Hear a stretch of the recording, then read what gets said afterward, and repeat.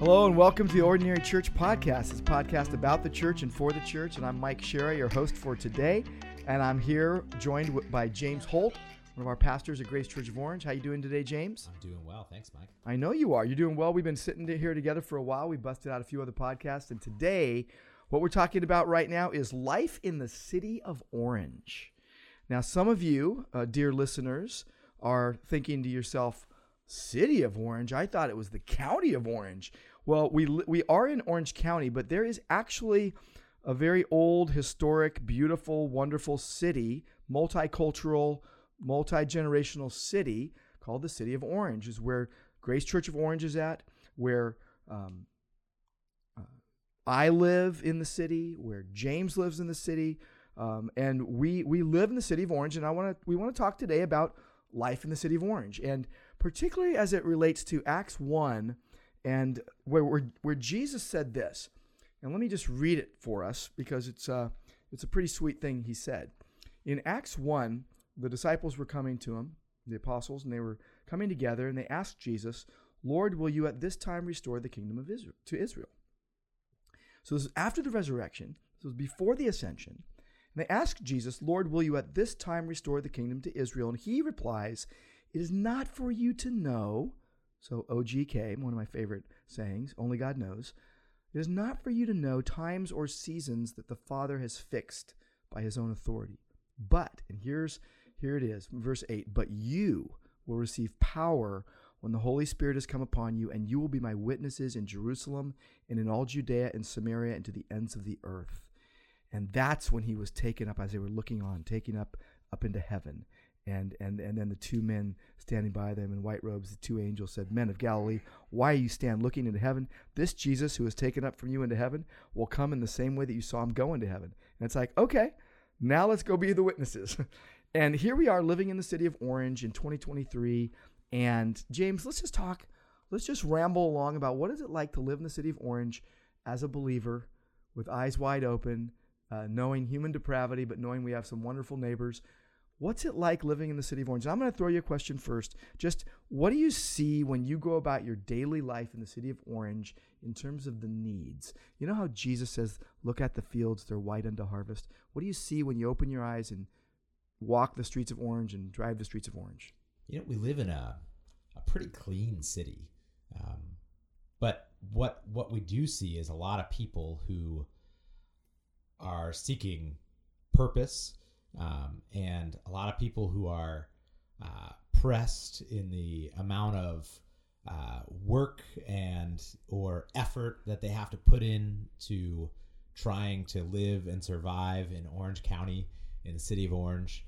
And so I think we come across a lot of people who have things that weigh on them. And sometimes those things are financial. Sometimes those things have to do with family members. And sometimes or other relationships. And so people carry a lot of weight. And oftentimes some in talking with people, even in short conversations with people, that weight will come out. I know Rebecca goes to like one of the mother stores in town, or and when she's going grocery shopping, like there's a few ladies that they will share deep details of their life very quickly with her. Mm-hmm. And it's like, hey, it's because these things are weighing them down. And oftentimes it's relationships and finances and other things and trying to deal with life. Mm-hmm. But I think Orange, like a lot of cities, is people carrying a weight. Yeah. Isn't it true? That they walk with.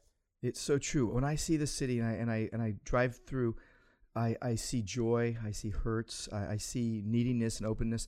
The other day I was needing to drop something off at a little storefront, something I needed to return, and I went in and it was just a long line of people, and they all kind of looked like they were in despair, because I got to wait in line, and I'm thinking, come on, and then so I thought, well, I've got to get somewhere else, so I'll come back when it's not busy, and it was a pretty long line, and as I was driving away, there was a guy right in front of the Stater Brothers that was all set up with a little with a guitar. And a little guitar and an amp, and he was, as I was walking in, I heard him. I was walking out, I saw him, and thought, good for him. I love the fact that he wasn't in the cool section of town. Yeah. He was just a mundane section of town, and he just wanted to bless people with music and hopefully, get some dollars and from people that want to give a donation or what have you. And he had a good voice. He did, And so I came back about, I think 2 or 3 hours later, and I walked in, did my thing, and I'm driving by the guy, and I thought, I want to bless him. I want to bless him and give him something. And I saw that he was packing up. Okay. And I drove past him, and when you're driving past and you're trying to like pull over, but there's a delivery truck here and someone else is walking across, and it's like I had to keep moving. So I looped around the parking lot and then tried to make my way back to him. And by then he was like almost walking away. And I had to kind of like pull in between him and a delivery truck. And I'm like, roll down the window, and I'm like, hey, how long you were out here today? And he's like, oh, this long. And I said, how'd it go? And he goes, it was pretty good, actually, And I said, well, I just want you to know, good job for coming out here and blessing people with this. And he says, a really key person in my life died over the last year or so, and this person had taught me how to sing. And anyway, and I gave him something to bless him, and he just goes, oh man, God bless you. And it was just kind of a sweet thing. But I thought, the guy wasn't just sitting home alone doing nothing. He wanted to be out near people. He wanted to do something of good to someone else and hopefully make a little money at it, And I think he was a blessing in that moment. I just thought, what a sweet thing in our city. And again, it wasn't downtown. It wasn't in the Orange Plaza, in the Circle, where there's all these cool stores and the Circle and all this stuff. And if you saw a musician out there, they'd kind of be more polished up. Yes. Well, this guy was like in the middle of the Elmo's neighborhoods, Elmodena neighborhood near Elmodena High School, and just in front of a supermarket. And there was nothing like flashy about it. There was nothing fancy about it. I don't know. So yeah. So I've got 2 more questions. Do you have something else you want to say though? Oh, well, just thinking about the city of Orange, the way we experienced most community in the city of Orange is by dog walkers. People have dogs, and people walk their dogs. Yes. And the people in your neighborhood are those who walk their dogs. Yeah. We walk our children. You put them on a leash? We have enough. Wait. Not on a leash. Only for their protection. Okay. We strap them into cars where they can't get out. I've seen groups at like Disneyland and stuff where they put a leash on a bunch of kids. Oh, yeah. I always feel really bad for those kids. I'm like, here, come to an amusement park and walk along with chained to someone else. It's like, what? It's not fun. But hey, I mean, the key to getting to know people in Orange is there you go. Walking the streets, and the people you will know are those who have a dog. So I've lived on my block for I think 12 years. You're a dog walker. I'm a dog walker. Mm-hmm. I'm a dog hiker, dog walker. And so when we first moved into our house, I'm like, hey everybody, we need a dog. Everyone's got a dog except us. We got this big yard. Come on, let's get a dog. And so we got this dog. It was kind of a rescue dog, and I love Leela. And everybody knows Leela. Everyone in the neighborhood knows Leela, and I walk her a lot, and we walk dogs with people sometimes, and it is so true. But to see your neighbors, right? I love my neighbors. We have great neighbors, and my block is one of those blocks. There's 28 homes on our block, or more than that, but actually 28 homes that were built by this one builder in the 70s, and then some other houses. But everybody like is kind to each other, friendly to each other, and we're all different and stuff, but we all kind of get together. And what I've seen that's been sweet, and this is one thing I've seen that's like, wow, is there's been some older people living on our block, and we've had 4 or 5 people die over the last couple of years on our block. And a lot of the people on our block, whether they're believers or not, will bring food over and help, but not like, oh, here's a one-time help. I saw my neighbors help my friend Bob, who died of cancer, literally every single day they were over there and making him juices and doing all these things. And they were like, well, he doesn't have any other family to help him right now. We're his family. And the same thing happened with another family. And it's like, wow, I love that. Here's another question, James. When you think of the city of Orange and you think of filled with people who are needy, what do you yearn for them? What do you yearn for? What's your heart just ache for them to know? I mean, the gospel, because there's a lot of things you can do to help someone, and you can help them. You can help them manage relationships. You can help them manage finances. But to what end does that lead if they don't know Christ? To what end does that lead if they don't have a relationship with the eternal God who created them. It's like, you're designed for something. And so that design, unless it's fulfilled, there's things that just are empty. And so that knowing that God has designed people for himself and for his glory, and then redeemed them through Christ, like that's the most transformative thing for the weight that people carry, and so just relieving symptoms of a broken world isn't the full help that people need, but giving them the hope that is in Christ. Amen.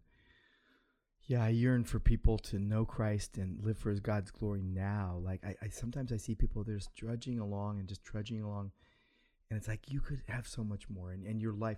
Well, the thing that hurts the most sometimes is when you see someone and you think, you get the impression that they think nothing of themselves, and that they don't think that their life matters at all. And they're oftentimes the person that everyone's passing by.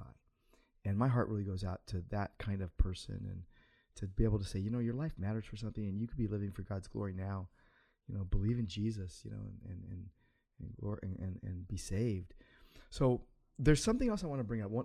This will be the last thing we talk about today, but as we think about living in the city of Orange, and again, listeners, you can apply this to everywhere you live, and wherever anybody lives. Okay, so I'm gonna coin a phrase, and it's kind of a weird phrase. And as I just wrote it down right when we were starting. I thought, this is just weird, but I know what I mean by it.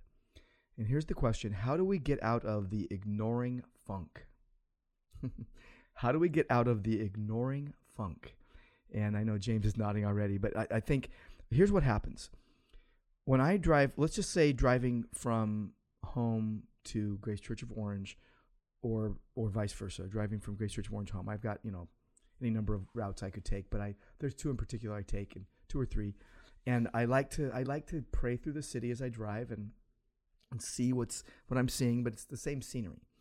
And what I find is I start ignoring certain parts of the city. So my range gets very narrow, okay?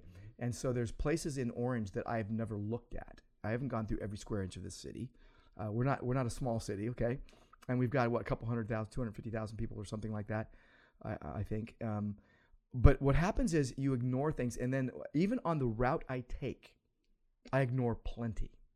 There's certain things I look at, right? A store that I like to go to, a gas station I go to, a place where I always pass by a group of men that are waiting there, hoping to get hired for some day labor type work. I roll by some homes that I think are beautiful, some that I think are dumps, and then I'm going by a smattering of people that are on bikes and walking, what have you. But what happens is, what I mean by the ignoring funk is, I ignore so much that my eyes could be open to. And then I might go to a different place in the city and go, wow, I need to be thinking about this more. I need to be more aware of this as a believer in this city, that here's a need. So I guess I want to talk about how do we get out of the ignoring funk? Does that make sense? It makes sense. How do you become aware of things you're unaware of? How do we get our eyes open? It's a difficult one. I know. I know. Because there's so much that we ignore that we don't realize we're ignoring as well. And it's getting out of the ignoring funk rut. Yeah. Yeah, almost. Yeah. So do you have any ideas? Walking a different path. I mean, you've already mentioned that one. Yeah. So doing something that's out of the norm and choosing to do that.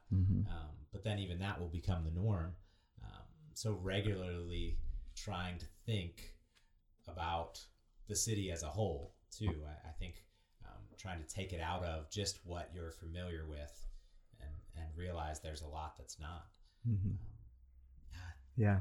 So do you have some ideas, Mike? Well, I think yours is a great one. I mean, walk or drive a different path.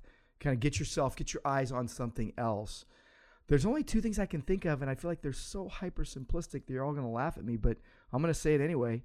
One is, I have a tendency, if you think about the ignoring funk rut, I have a tendency, if I'm not in a good mood, and let's say I'm on a hike, I go on a hike almost every day, but if I'm on a hike, I pass a lot of people, okay? There are people coming my way and going my way. And if I'm in a good mood, I talk to people. If I'm in a bad mood, or I want to be kept alone, or I need to go through my prayer list, or I'm working on my sermon, or I'm on a long phone call. I've literally been on hikes before where I'm on a phone call for an hour. Okay. And so on those things, I ignore everyone. But on my best days, I say hello. Just a greeting, a smile and a greeting. Because sometimes, the day that you're hating on people and there's nothing about them that causes you to think that way. It's just about you. Am I the only guy in the room like that? No, but it's like, but then like, I don't want to talk to anybody kind of thing. I'm in moods like that sometimes. But then other times I'm like, I want to say hello to every person. And I'm the guy who wants every person to be greeted, usually in my better moments. But I guess the second part, and this is where I have to count the cost, is ask a question or make a comment or say something that will give something back. But the problem is that means I have to invest some time with the person. Yes. And oftentimes I want to be private in those moments when I'm hiking or whatever. So I'm finding that in my better moments, if my eyes are open to people and I say hello, but then follow it up with something that could create a conversation if they so desire. And I think that's the one thing that I think I have found that every once in a while, that's a really good thing for me. Yeah. Yeah, that is helpful because that's an interaction, and it's a weight that you're deciding I'm going to spend myself in this way. And so I think part of that is having a plan for that too, and thinking, hey, Lord, I know I have this much time.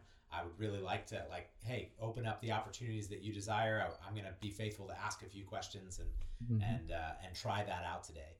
And then seeing also, I think it's really helpful to recognize other people do this and how do they do that? Because there might be some ways that you can learn from others and how they interact with people and the questions they ask that initiate some of those conversations that help you become aware, not just that person is walking on a path, but who that person is, what weight they might be carrying, as we talked about earlier, and how God might be already at work in their heart, drawing them to himself, that then hey, there's a gospel opportunity. That's right. It's funny. I'm good at the brief interaction comment with neighbors. All my neighbors know who I am. Yeah. I'm not as good with the 30 to 45 minute talks. You know what I'm saying? Except with my next. Are you good at getting yourself into those things, and then you're like, "Whoa, this took a little longer than I thought." No, I've learned how to fence myself from those. Yeah, so for example, my next door neighbor Quinn, he and I, we can talk about anything, and he and I are good at talking with each other, and we know when we need to move on. To the podcast, Quinn. Yeah, Quinn. I love Quinn. Quinn Kinnebrew, and I love that man. He's such a good guy. But I have another neighbor. I won't give you names on this one, but I count the cost, and I sometimes ignore them, because I realize it's going to be 30 to 45 minutes of a rant. Not against me at all, but just a thing. And so that's a time commitment. Where Quinn and I, we can just talk, And my other next door neighbor is the same way, Alex. I can just have a good talk with him. But there's one neighbor in particular that's I know if I open the door, I have to then walk away down the street and say, okay, I got to get going, and then he'll follow me, and then get to my front yard, and he'll still be there. And and he just has more time than I do, And but I love, I have some neighbors. I have a neighbor up the street, D, and he is the sweetest dear man. And he and I can just have a nice 10-minute talk real quick, and we'll have it every once in a while. And we just have this great rapport, Mm-hmm. And my friend Roger, Roger Frick, who's a pastor up the street, man, he and I can go on hikes together and all this. And then others, I can name my neighbors, Jason and Corey, and we just have some good talks. But I know that all of us, we know in all those relationships, we're neighbors, but we need to get to somewhere else. Okay. Yeah. And then, but there's one neighbor in particular that doesn't need to get to somewhere else. And so that's the one where I'm I always feel so selfish. I'm I should be caring more about this person and just budget the time. God put me on this block for a reason. And I used to budget more time for him. Mm. And I think I need to. I've felt convicted of it recently because I found myself not making eye contact. So anyway, so I'm just exposing myself. You can pray for me. Let's bring it to a close. James, what other thoughts do you have? Just anything in general about living in the city of Orange. What do you love? What are you praying for? What is it? I did have one thought in the sense of sometimes we live in a bilingual culture and there's many different languages. And the same thing, like as you were talking, you were saying, hey, you say hello and you smile. And that is the same thing you do cross-culturally. And it communicates so much. Like it breaks down some barriers or any sort of question and communicates to the person, hey, I care about you. I see you. Even if they don't understand a word that you've said, the smile, it communicates a lot. And so we can do that, at church with people who might not speak, we might not speak the same language they do. That smile does that. It does it in our neighborhood. God gave you a smile, and it's an effective communication tool. So true. Oh, that's a great place to end. Everybody give somebody a smile today and pray for their eternal soul. Well, this is going to end the podcast for today, but think about your own city, listeners, where you live, and maybe hopefully something we said today could be helpful to you as you seek to live to the glory of God in the geographical location that He has placed you. Anyway, thanks for joining us for the Ordinary Church podcast today, podcast about the church and for the church. And until next time, we love you and we're praying for you.